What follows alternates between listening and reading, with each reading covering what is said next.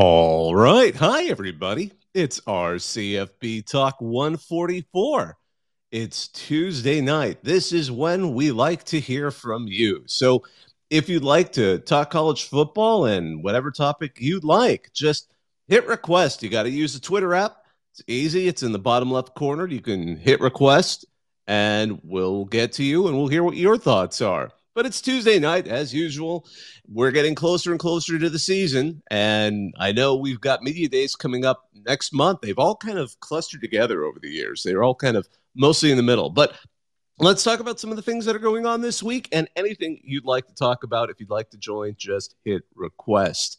You know, one of the things that came up today, and I guess we've entered a new era, and I say this lightly, Conference USA has apparently dropped the hyphen in their acronym. They used to be kind of C-USA and everything, but apparently the major branding updates, they released a tweet on Conference USA saying RIP hyphen 1995 to 2023. So there you go. There's your there's your big news of the morning. Let's see here. I see we got Thak who wants to join in. I'm going to go ahead and let you up. You know, another interesting story, too, and this one, I found this amusing. Matt Brown of Extra Points, because there's more than one Matt Brown who does reporting in college football. He loves to dig through coaching contracts. And one of those that he dug up this morning, apparently Iowa State's Matt Campbell would owe $4 million if he terminates his contract. That's not unusual. It's a kind of a way to prevent a coach from potentially bailing for a better job. But and obviously boosters will pay those if the big enough school wants a person. But the flip side of that is if Iowa State ever increases their academic admission standards, so if they make it harder for him to recruit players kind of getting closer to sort of a Stanford or, Rice situation, then the buyout drops to $0. Then he could just leave. So it was kind of an interesting one. I mean, people were trying to figure out what the rationale might be. Probably my favorite was actually the original poster, Iowa State fan cooling vent. Matt Campbell put "We ain't come here to play school" in a contract, and the AD just kind of went with it. So I don't know. That one definitely gave me a bit of a chuckle today. So anywho, hey Thak, what's going on? What's on your mind? Oh man, it's been good. I can feel the season edging closer and closer every day. Uh, Fascinating, crazy news coming out. SEC 2024 schedules. Notably, we are finally getting the much anticipated return of Texas and Texas A&M at Kyle Field in 2024. As a football fan, I am extraordinarily excited. As a person not from Texas, I'm a little bit less excited, but nonetheless, a major, major highlight. I think the SEC did a wonderful job, despite the only the 8 game season getting voted, of keeping good rivalries and great games. 2024 is going to be shaped up for a exciting television year for the SEC, an exciting football year for the SEC. What are your thoughts about the Oh, schedule? I agree with you. I think that first game, and maybe that first series of games, I think when they both get to host each other, that seeing the return, even I'm not from Texas. I didn't go to either school, but it's exciting to see Texas and Texas A&M coming back in 2024. I think that's going to be a big hit. It'll be interesting. I'm also glad to see, when they announced that 2024 schedule in the SEC, there was no surprise there, but of course, Oklahoma and Texas will still play on a neutral site, so that keeps the tradition between them. So I think it's exciting. I'm hyped for it. I think it'll be really interesting to see because you'll have the Texas fans, and don't get me wrong, I like both fan bases. There's not a fan base I particularly dislike. So, but I mean, everyone's going to look forward to watching the Texas A&M fan reaction because every time they react to something, it's always interesting. They're passionate, and passionate fans make for absolute entertainment. So if they manage to knock Texas down, that's going to be, I can't even imagine what the response is going to be. But if there's some kind of, if Texas A&M does one of those where they get in the lead and then collapse at the final second, oh my goodness, it would just be like old times, and I can't even imagine. Like it's win-win. I actually I look forward to seeing exactly how that goes. So I'm looking forward to seeing that 2024 return of one of college football's great rivalries, Texas versus Texas A&M. Um, you know, What other items have caught your mind back? Oh, you might know what I'm going towards. Of course, the massive, possibly quite hilarious blow up of SDSU and the Mountain West. SDSU looks like they had thought they might have been moving to the Pac-12. Pac-12 then came out. I don't know if they came out specifically and said, but it was in the news that the Pac-12 was not inviting anybody towards their conference until the media rights deal was done, and now it looks like the media rights deal is not going to be done until June of this year. Meanwhile, SDSU, it appears, had already told the Mountain West they were leaving, and now the Mountain West is telling them to kick rocks with You know, not letting them. it's a funny situation because there's actually, and the reason this is all happening now, it I noticed this was some writers had noticed this a couple of months ago, because this is a situation. Pac-12, as we know, no one is entirely sure what's going on. Kliavkoff is either a genius or we'll find out, otherwise. But no one's entirely sure what's going on with that media rights deal, other than the fact that it's taking so long. And everything, so many things are hinging on it, like whether or not some of the teams might go to the Big 12, because the Big 12 knows what the money they're getting there. Yormark is super aggressive. I have no doubt he's I mean, it's been pretty open that they are trying to attract Colorado and potentially the rest of those border schools in the Pac-12. Now, meanwhile, uh, Pac-12 has made some comments that they would be very much interested in San Diego State and SMU. Well, SMU, we'll set them aside. They're in a freer situation. The big problem has actually been San Diego State had an existing agreement with the Mountain West that they had created apparently in 2021, where up until literally the deadline from April 2021 that they wrote into this deal comes up on June 30th. Up to June 30th, they owe, I believe, 3 times their payout to leave the conference, which is a significant amount of money, but it apparently gets even bigger once June 30th passes. So you can now see the problem. The Pac-12 has said we won't invite any more teams until we've got our media rights deal, which has been delayed. Presidents of the Pac-12 have said, "Oh, it's coming up next month," and then it never comes up. We don't know when it's happening. Presumably this summer. But the problem is San Diego State is looking at this deadline, and they basically, and it's a fascinating situation. The way they did it is and I remember one of the tweets that got dropped on RCFB was Thamel over at ESPN. They wrote a notice that the school intends to resign from the Mountain West, is how it was phrased. But at the same time, they were saying like, oh, we're not actually officially resigning yet. We just want to let you know. Oh, and by the way, could we get an extension on this deadline to next month?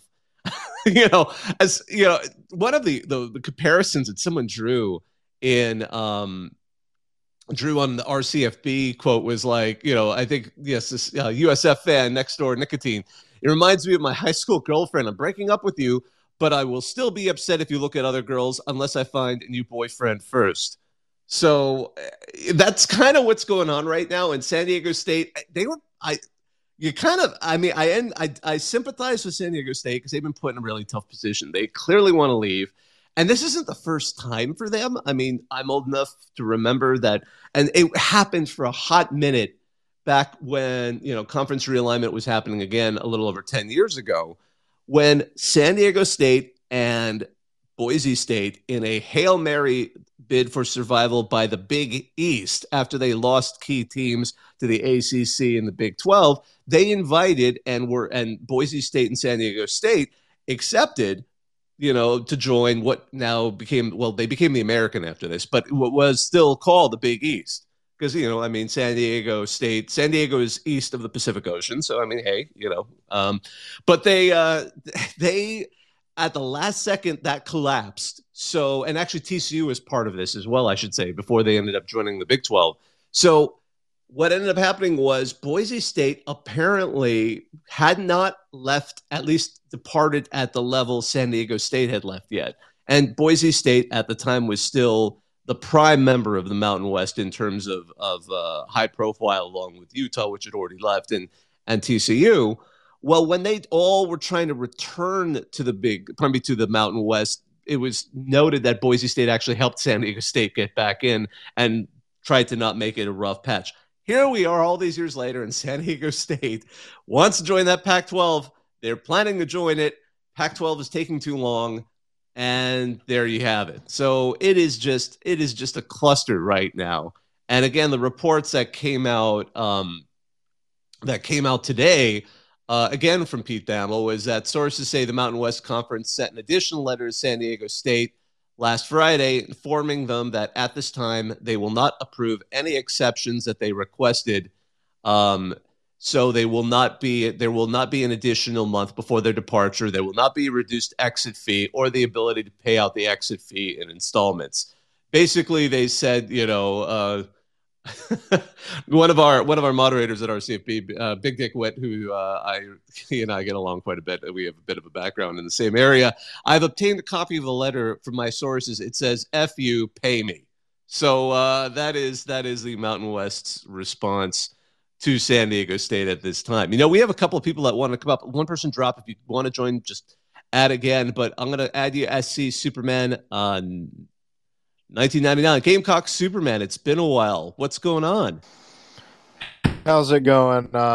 Just trying to get through the off season here. But this situation with the Pac-12 is definitely interesting to me.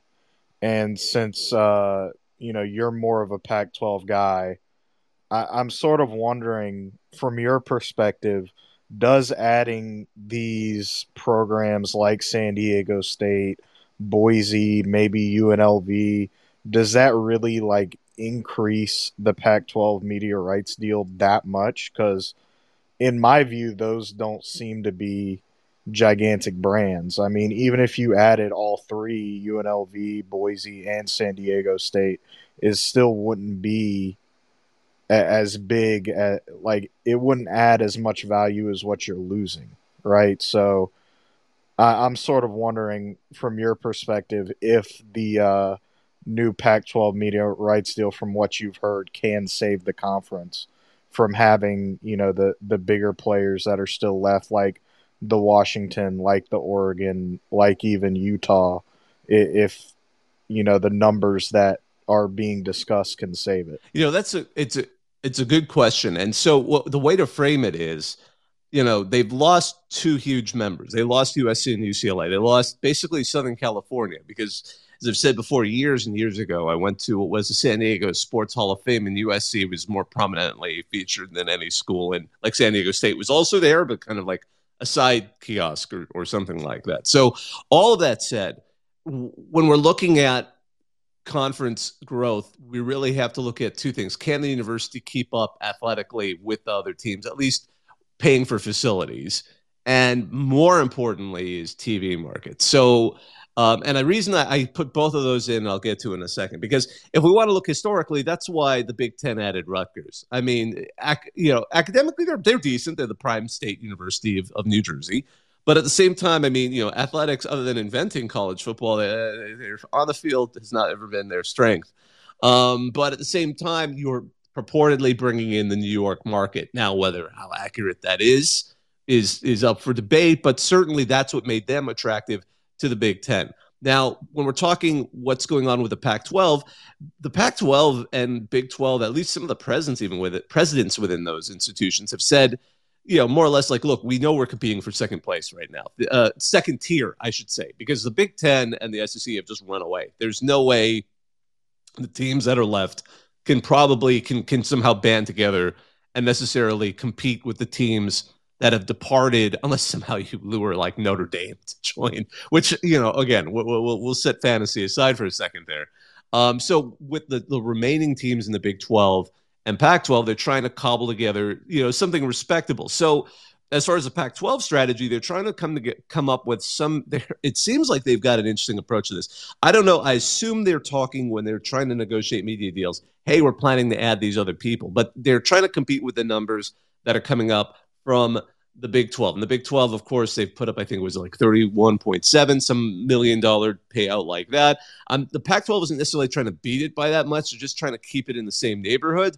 so that there isn't any, real desire for teams that might not want to leave to leave. I mean, USC and UCLA left because they just felt like they could get more money, and they got an incredible amount of more money. I think if in some alternate universe, if Larry Scott had made the Pac-12 more desirable in some of his schemes, they would not have necessarily left. But overall, after all of those years and seeing the projections for how little money they were going to get, that was why those two bailed. So meanwhile, jumping back to the argument for like why Big Ten took Rutgers, now if you're the Pac-12, you're looking at what schools can you bring in that will bring in the biggest TV markets. That in a way hurts the chances of Boise State, hurts the chances of Fresno State, hurts the chances of to a lesser extent UNLV, but really does a great job for San Diego State. San Diego is a huge city, but at the same time, it's close enough that they somehow get back into the Southern California market, which is an enormous amount of people. I mean,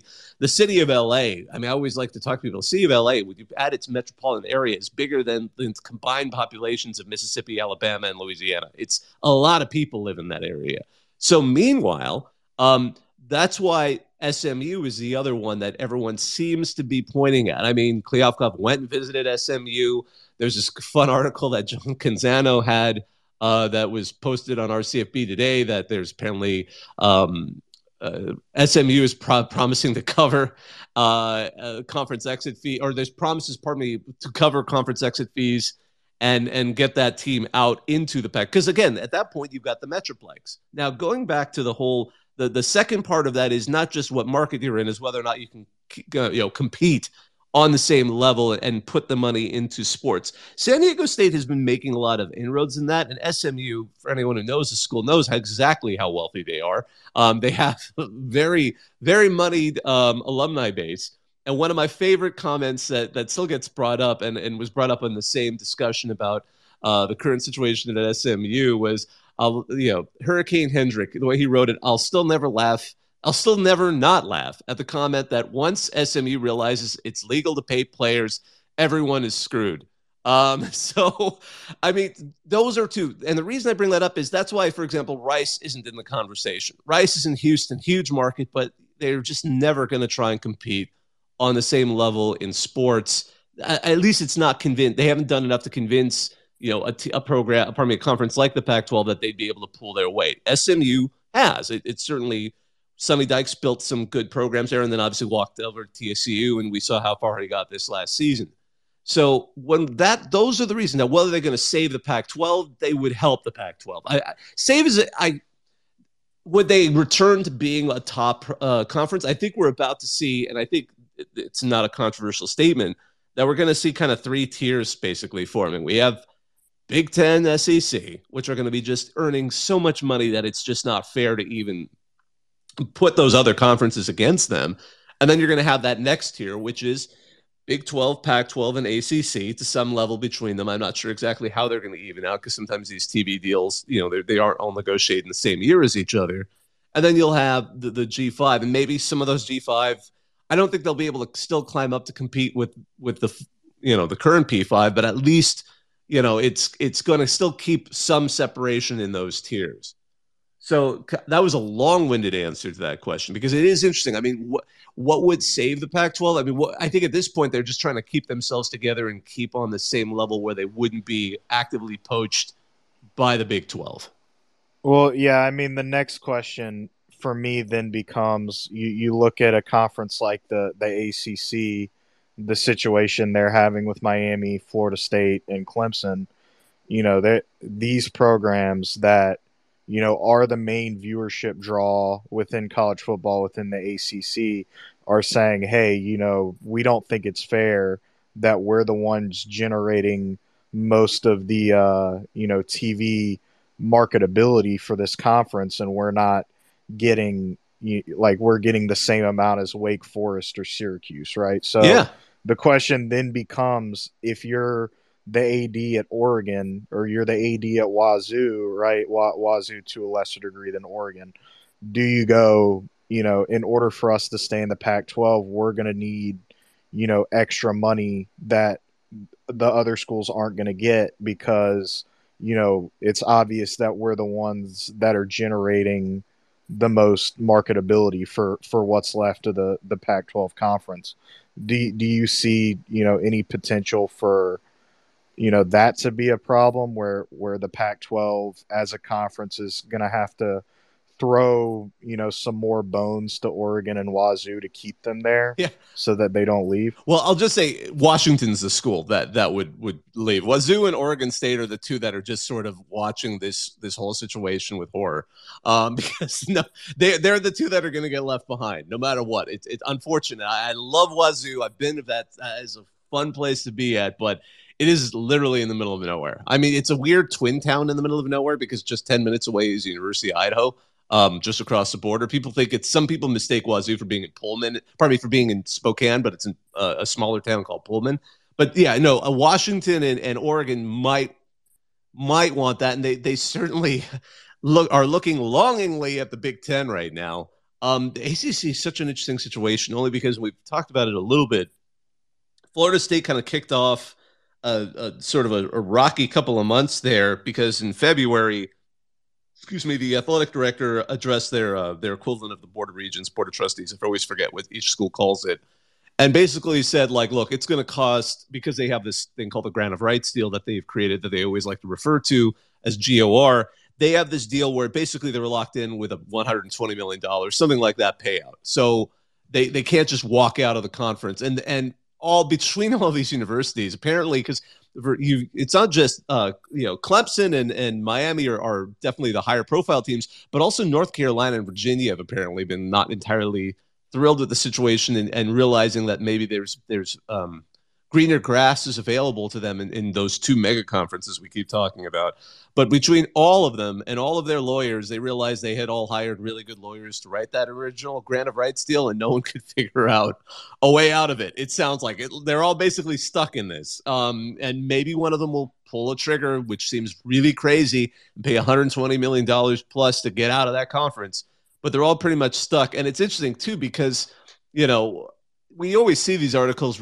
We've started to see these articles in the last several months, but Virginia and North Carolina are actually pretty attractive targets in addition to those other three more football forward conferences, because Virginia and North Carolina both have very academically respectable programs. They're, as universities, they would be a natural fit for the Big Ten, say, and they would suddenly bring in a market that they're not already in, which kind of goes back to what makes a university attractive to a program, to a conference. And then, Georgia Tech would also be certainly attractive for, they'd be like Rutgers. I mean, okay, if win or lose on the football field, you're suddenly bringing in Atlanta into the Big Ten.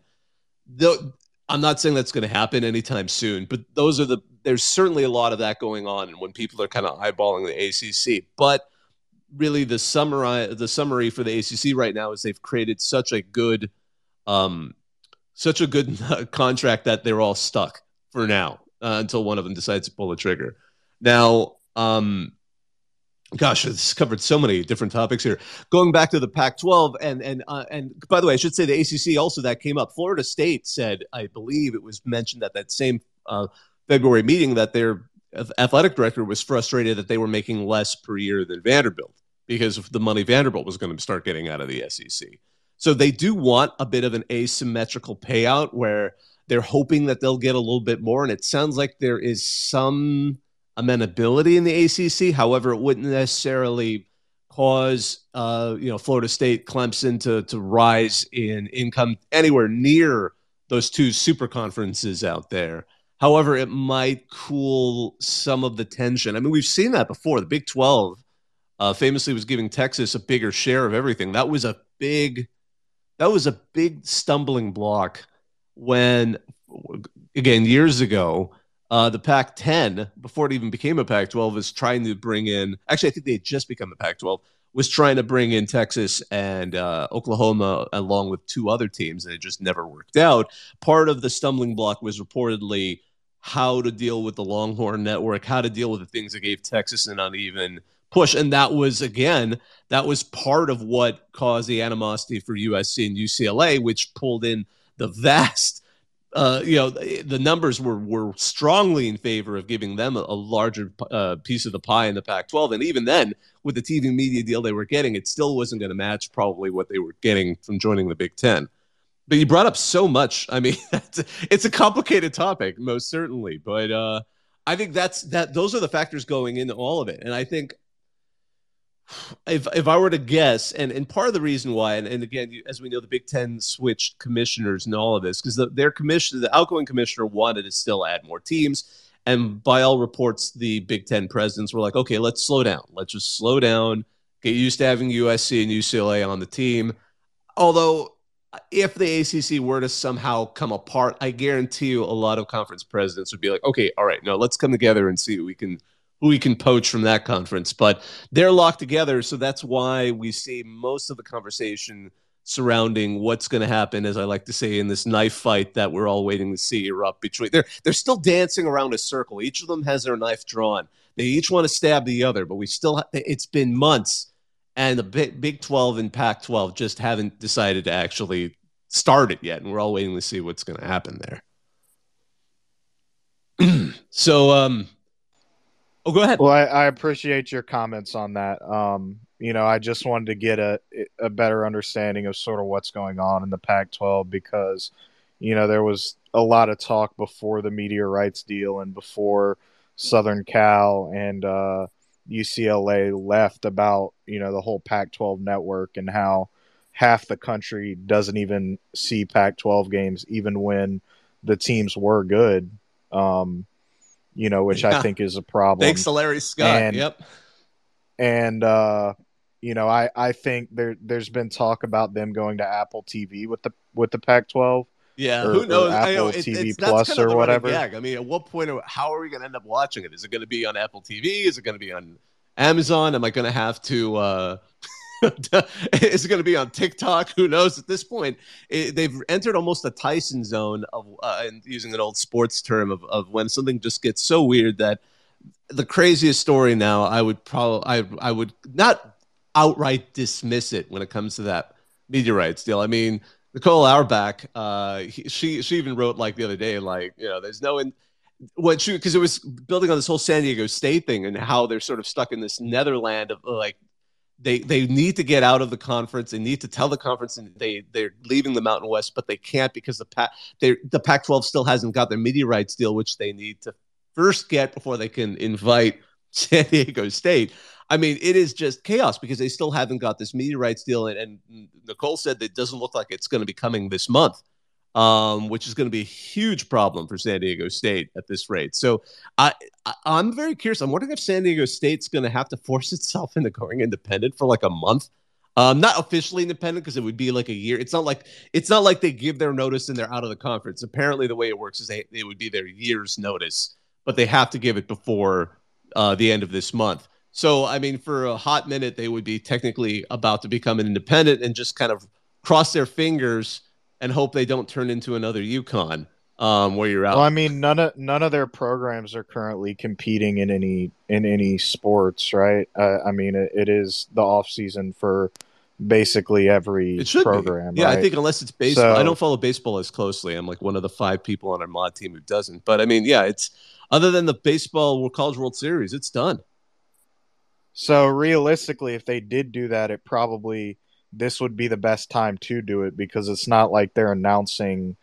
That they're going to be independent during the middle of a season. So it'll be interesting to see what happens. I hope the Pac-12, can work out a deal with, a relevant network that you can get across the entire United States and not just half of it or not just if you're an Apple TV Plus subscriber. But at the end of the day, I guess it's just however much these streaming services are willing to pay for it, right? So Yep. It'll be interesting to see. Yeah, well, I can't wait to hear college football on the BBC or something like that. but I appreciate this is the BBC World Service, and now Stanford versus Cal. but I appreciate you taking my call, and I'll let somebody else get in here. Absolutely. And we're kind of coming on a half hour, but there's a couple of other things I just wanted to mention while we kind of have a second. The beloved Kibbe Dome apparently has naming rights now at the University of Idaho. The Kibbe Dome is this delightfully strange stadium if you've never seen it. It is basically, I've seen it in person because, again, I went to Wazoo, and you got to go visit Moscow, Idaho, across the border to see the the University of Idaho. It is like a small stadium that they built an airplane hangar around it. And so that's what it basically looks like, a large airplane hangar. It's a beloved stadium for anyone who's played any of the old NCAA football games. So it's still going to be called the Kibby Dome, but it's going to have apparently a credit union name. But it's a funny name. It's going to be called the P1 FCU Kibby Dome. It sounds like I don't know, the P1 FCU. So P1 Florida Coastal University Kibby Dome. That's going to be out there this season. So I just wanted to note that out there. I mean, one of my favorite jokes on the RCFB group was Brandon941. Hey, wow, Elon Musk's kids are already making big business decisions. So again, reference to one of the children that he has had. So another thing, and we mentioned it last week, USF has got their stadium basically on track for finally their on-campus stadium finally coming together. Their AD, Mike Kelly, said they're going to, again, as I've said, what I've been really impressed by the UCF stadium process, because it's been happening in the background for like 2 years, and they've been very consistent about it. They'll do an update. They're very deliberate in their timing. They're very kind of doing it the classic, the kind of conservative. I'm not saying, like the slow approach, the definite approach. So the latest update from their athletic director is they are going to spend the next 10 months focused on getting the design where it needs to be and getting construction ready. And then by this time next year, we hope to be close to ready to start construction, which will be a 2-year process. So they're basically saying 3 years from now, that would probably be bad with math, 2026. They're hoping to have that stadium up and running, an on-campus stadium for USF. I always thought that was interesting because they're a huge public university, just like UCF. They used to be kind of similar in a lot of regards and treated the same way. And, in 2007, that insane season, of course, USF was able to climb to be number 2 in the BCS poll. If you told anyone at that point who's going to be in the Big 12 in 10 years, or I should say more like 15 years, you would have guessed it was going to be South Florida. But of course, UCF made a bunch of smart decisions. They built an on-campus stadium. They had some good coaching hires, and now they're the team that's making that move. And USF has kind of languished in all that time. And it's not like they have a bad stadium. They play where the Tampa Bay Buccaneers play, but this is something that they've really wanted. So we're seeing that development starting to bear fruit. But again, it's going to be a few years. One other item that, again, I got a couple more items I want to hit here. Stuart Mandel noticed this when the TV ratings were released. The Stanley Cup final, the final game of the Stanley Cup.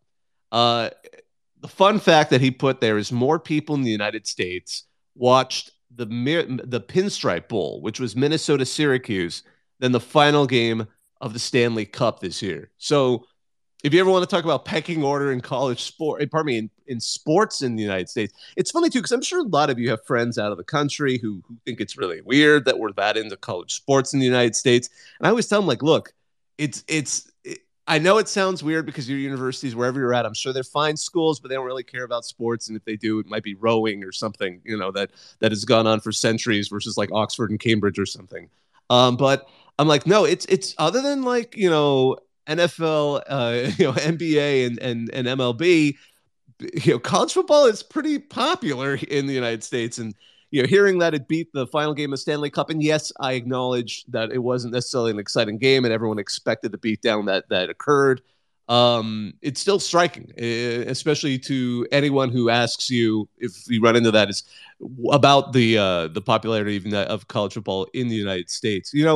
I just saw Yeah Boy Ron join in, so I'm going to go ahead and let you up since you hit a request, and it's been a while. So what's going on? I just wanted to, what's up? It's been a while. I'm glad these are back, I just want to say. I missed these. But you brought up rowing. I just wanted to let you know that, dude, there are colleges in America that take rowing so freaking hard. When I lived up, absolutely. When I lived up by Boston, I'm not trying to diss rowing. That's just like the only serious athletic competition I can even think of. I mean, the boat race between Oxford and Cambridge shuts down a section of London every year, and they've been doing that. That's like the original college rivalry, to the point where I know Harvard, and I think probably some other bougie school has a rowing race. Sorry. It's Harvard and MIT, because when I worked out of Boston, my company hired a lot of people from Harvard and MIT. I was like, so what like sports do you got? Like, did you guys go to the football games? Because like at Rutgers, I would go to the football games. They're like, no, we would like watch the rowing team practice. I was like, what? We watch them practice? Okay. Yeah, so Oh my they goodness. love sailing and rowing up there. But yeah, that's all I got. But thanks for taking my call. Absolutely. It's funny too because the boat race again is the oldest college sports rivalry out there, and I think that's why the game, and they still call it that, is Harvard Yale, and they borrowed that from the boat race. Just like name it what it is and leave it at that. It's what it says on the box. A couple of other just sort of quick notes I want to get to before we kind of slowly sign off. And again, if you want to add to the conversation, please do. Stanford apparently won the Directors' Cup again. That is the all sports kind of competition between every sport in an athletic department. It's a big deal for Stanford because Texas had managed, to win the last 2 years, which was a huge, huge upset in previous, because Stanford had previously won the last 25 years in a row. So again, Texas had broken their streak, went back to back, and now Stanford has reclaimed it, apparently. Let's see. We have someone else who wants to join in. Mark Hill, happy to let you up. If you want to join in, Mark, just feel free to. Love to hear from you. Right. Hey, sorry I joined in late here, so I don't know what all you guys have discussed, but just curious on your thoughts, not necessarily on rowing, but curious what you think of accidentally withdrawn from the Mountain West. And the Mountain West. Okay, it was so funny. The mic died for a second there, and he was like, I was wondering what you think of. Ah, shit. That's why. Like, oops. Sorry about that. But it was San Diego State. No, I cut on. You're asking about the San Diego State situation. Sure. No. I mean, we talked about it a bit, but basically, in that whole situation, it's kind of fascinating because it's San Diego State was put in a really bad position that wasn't entirely their fault, and I don't know what I would have done if I was an administrator in their situation, because basically in 2021, it sounds like it was in April 2021, the Mountain West teams all agreed that up until the end of this season, which is January 30th, which is June 30th, July 1st is historically the beginning of the next sports season in college athletics, they would be paying a certain penalty for leaving the conference. And then starting next season, so July 1st, that penalty increases by a significant amount. So they already knew that was happening. Meanwhile, as we know, the Pac-12 has been delaying their new media rights deal, and has been very open about the fact that they want to invite San Diego State and SMU, but they've also said, we're not going to invite anybody until we have a new media rights deal. So those two kind of parallel storylines have put San Diego State in a bind. It seems like the Pac-12 isn't going to necessarily have a media rights deal done by the end of this month. San Diego State can't afford the bigger buyout that's going to be coming on the horizon. So they were forced to kind of say, hey, we're thinking about leaving, and basically say what everyone has sort of assumed was going to happen.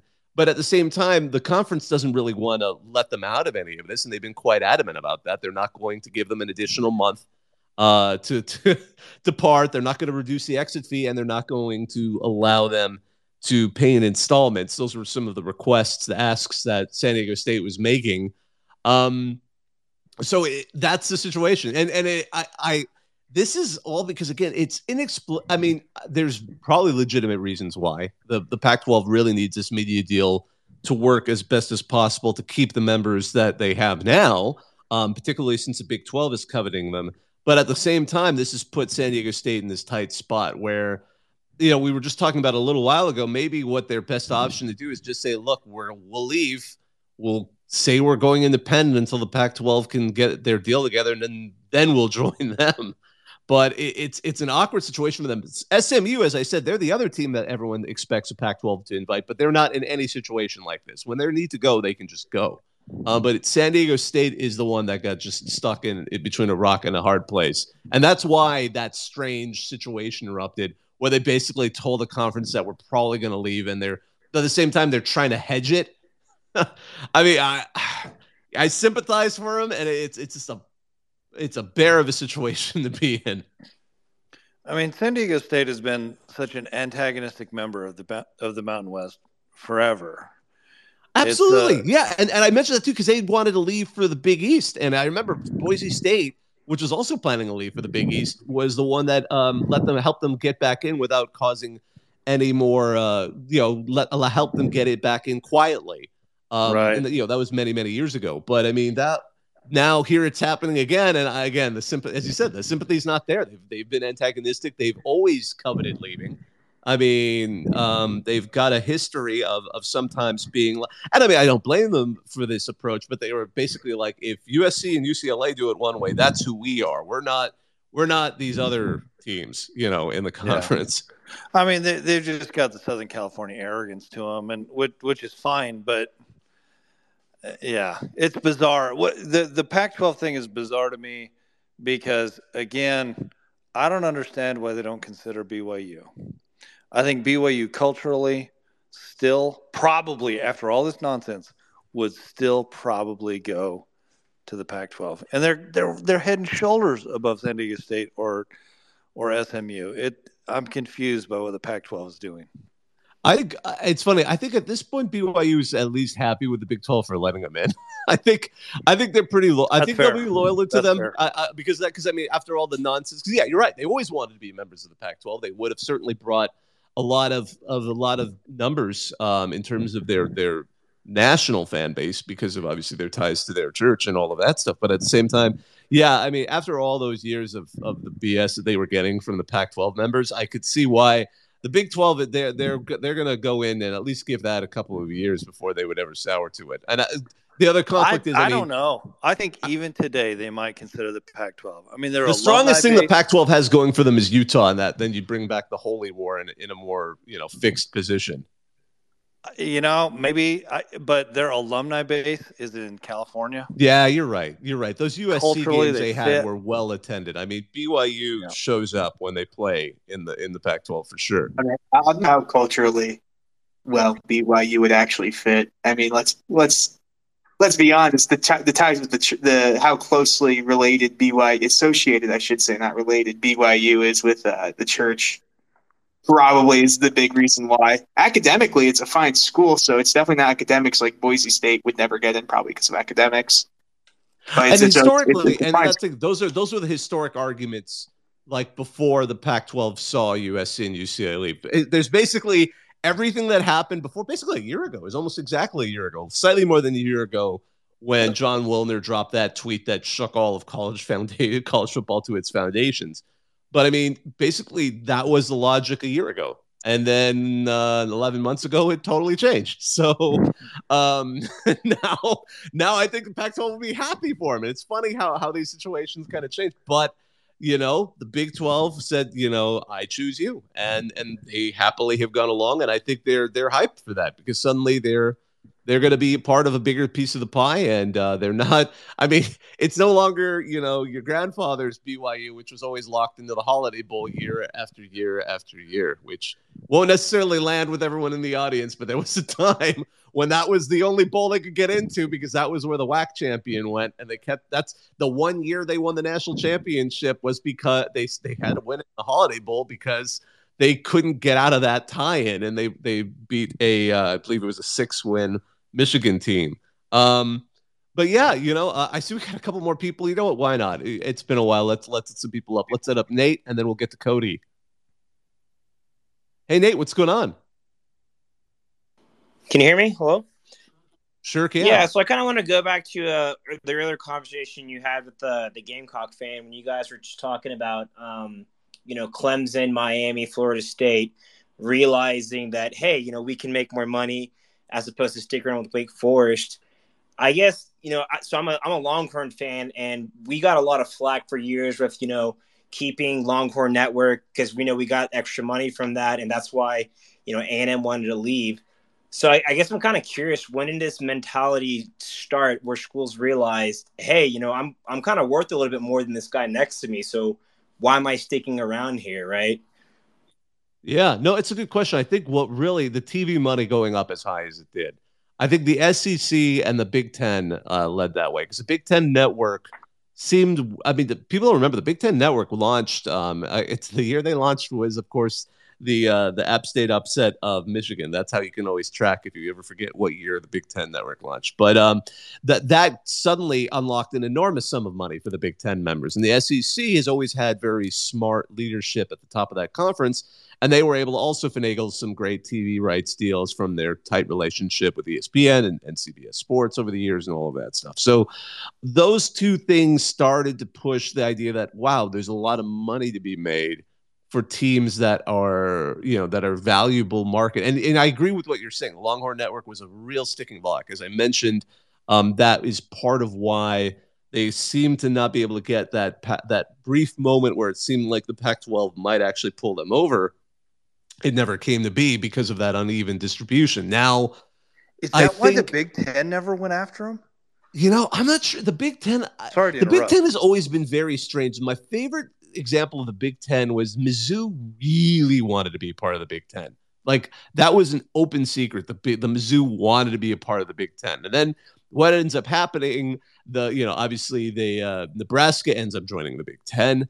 And then Mizzou kind of at that point being left in the lurch, the SEC was willing to knock on that door, and Mizzou happily went over along with Texas A&M. I mean, that was a really weird couple of years there where all these teams were kind of whispering to each other. And for some reason, and I guess at that time, the Big Ten was still trying to stay somewhat contiguous with its borders. It never was willing to kind of skip too far. That's, I think, part of the reason why the USC UCLA thing was so shocking, I think, to folks who've been paying attention to a lot of those moves over the decades, because it just was like, where did that one, that seemed out of character almost for the Big Ten at the time. Because even then, when they added Maryland, when they added Rutgers, it was still kind of adding to the eastern border. It was still one big kind of block that was still, for non-revenue sports and other areas, still kind of seemed to be cogent in some manner or form.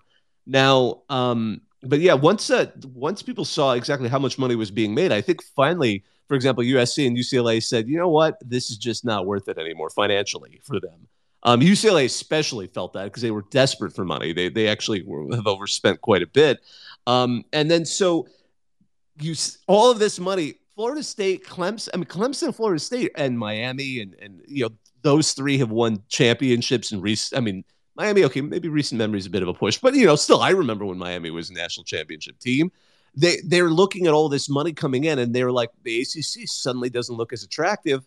They know that they may not be able to leave because, again, of that grant of rights deal that seems to require almost $120 million to just leave the conference, from what Florida State's own numbers presented at their board meeting seem to say. But at the same time, maybe they can say, like, look, things have to change. We have to get a little bit more money out of this. But even then, as I said, the numbers that they would still get still wouldn't surpass the numbers that are going to every member of the SEC or every member of the Big 12, probably the Big 10. I recall, one of the things that apparently was mentioned at this meeting in February that kicked off all of this disgruntled ACC talk was it was the AD of Florida State talking to the Board of Regents there, or the Board of Trustees. Again, forgive me, I always forget what they call them at each school. They said, look, we're making less money than Vanderbilt every year in the way we are now, which for a school like Florida State just sounded outrageous. Yeah, they're frustrated.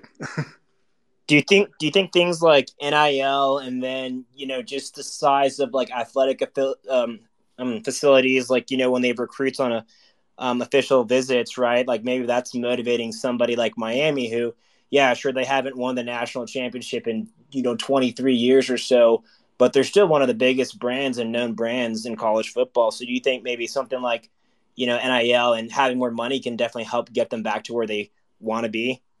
Oh, absolutely. I think it's theoretically possible. I mean, USC is the prototype for that. You got a great coach who they were able to get from Oklahoma.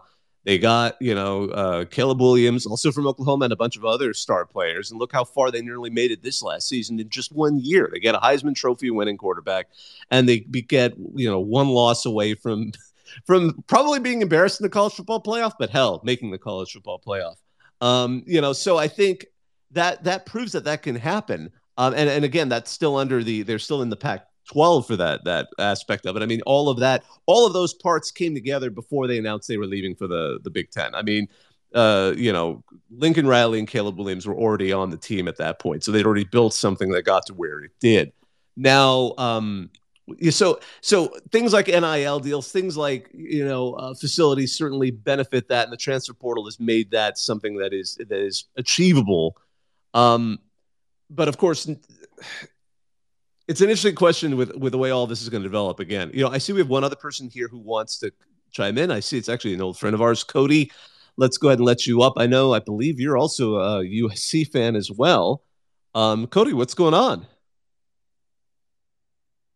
Good. So two things. I just wanted to point out. One, I think it's hilarious that USC is playing Georgia Southern in 2025. I think obviously that's the obvious troll job.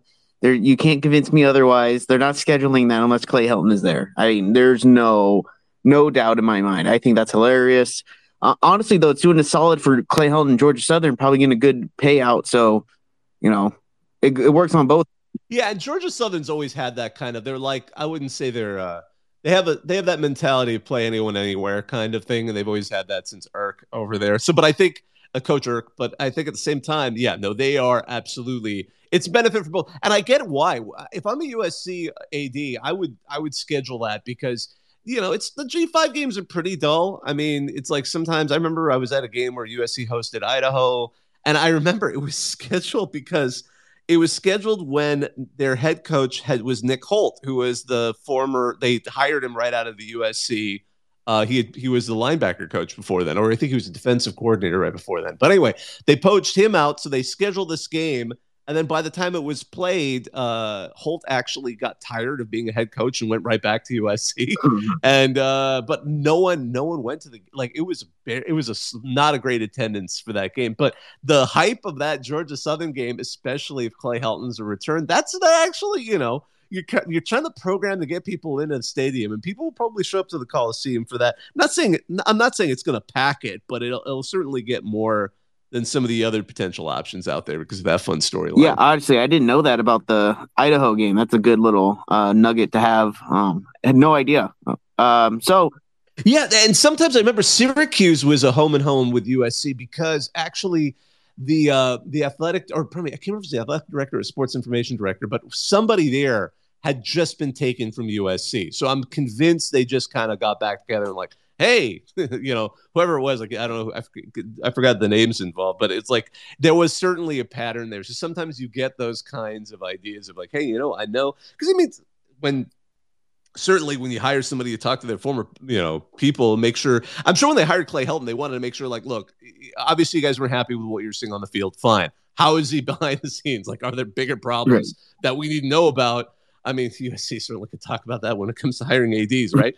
But but at the same time, I think sometimes you get these ties that form between people, and it's a small enough profession where many of these folks who are administrators know that I could very well be working with this person at another school later on. But yeah, I think it creates a more interesting G5 matchup than usual, and hopefully Helton will still be there by 2025. I don't see any reason why he wouldn't, but yeah, for sure. Yeah. So my second question was going to be, it's more of a thought. I mean, it is question two, just because I remember, maybe when I was younger, growing up as a teenager, I love college football, I love USC. I always thought, why wouldn't USC go the independent route? I always thought they could. I thought, me personally, USC could have handled it. I think they have the finances for it. Obviously, they're not hurting for money.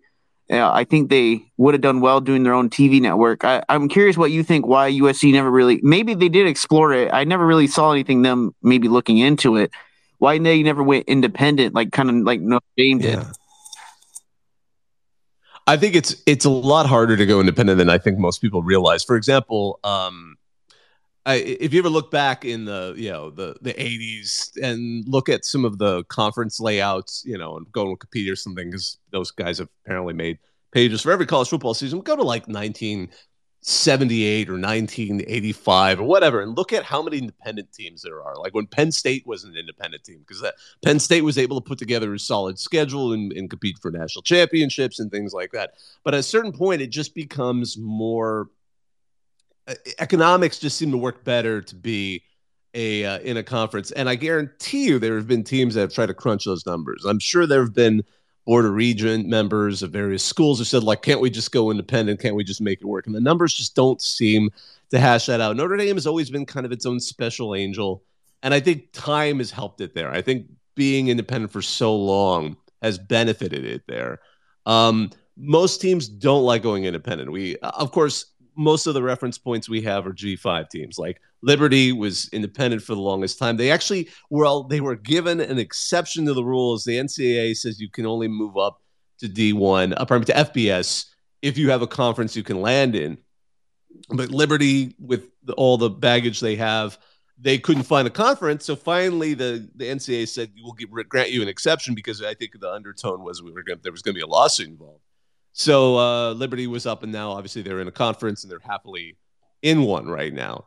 But UConn's a great example. UConn would love to be in a conference right now. And they famously left their conference thinking they would get into a bigger conference, and they didn't. So they've been kind of stuck in this nether region. And part of the reason why it's hard to be an independent is just scheduling, quite frankly.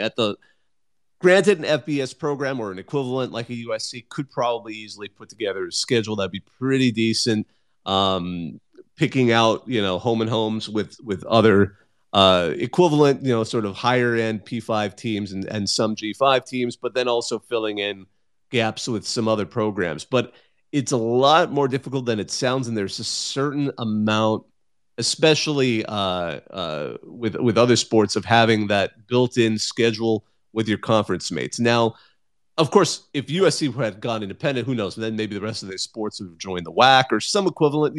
That's certainly not without precedent. I mean, that's what BYU did when they finally went independent. They put all their sports in another conference.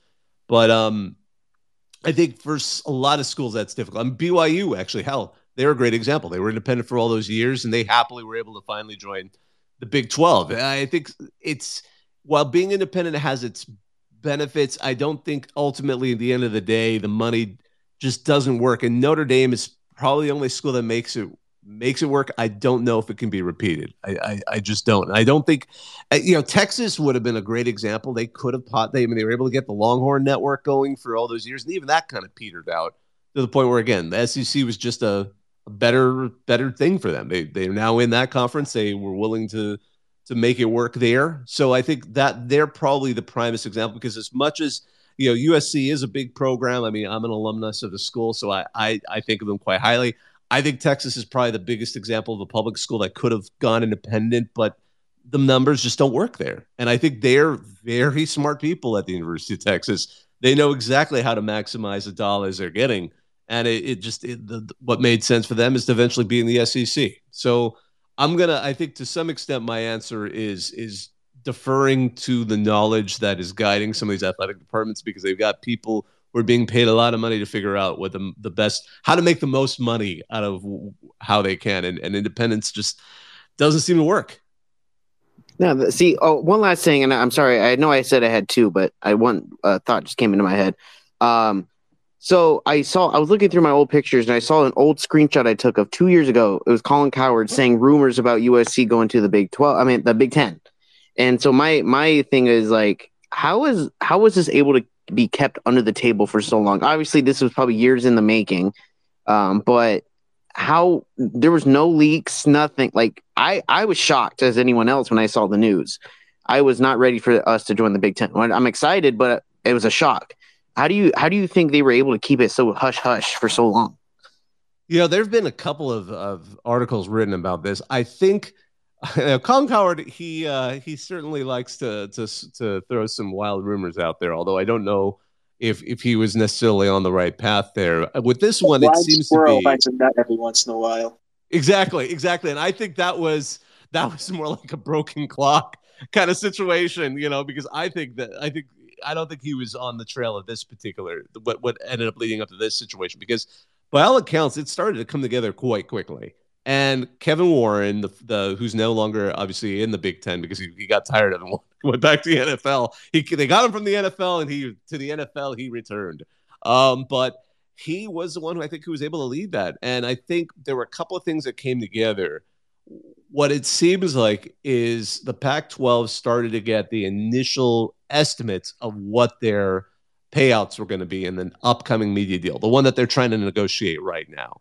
Those numbers in 2022, early 2022, were reaching the powers that be at those two programs, and they just finally said this isn't making any financial sense.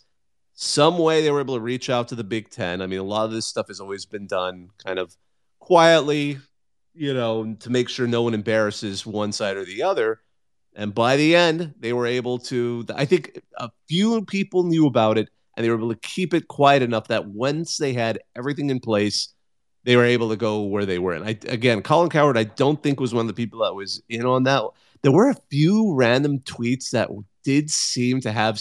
There was some guy in Minnesota who apparently tweeted that it was about to happen like a day or two before John Wilner dropped it. And that one actually seemed a little closer, like, oh, he might have accidentally heard something, like through a friend who was maybe at the University of Minnesota or something of that nature. But as far as, it's one of those great moments in just like keeping something that big, that quiet is just remarkable, because right now what we're watching with the rest of the Pac-12 trying to sign a media deal, every few weeks it seems like another president of one of those universities says something that ends up not being true. Like, oh, we're about to sign a media deal. Oh, we're not. Oh, we're this. Oh, we're going to be on Apple TV. Oh, we're going to be on that. And we're still not sure what's going on there, which, as we've been kind of repeating many times this particular show, is put San Diego State in a really awkward situation because they need to get out of their conference before they have to pay like triple the amount to leave at the end of this month.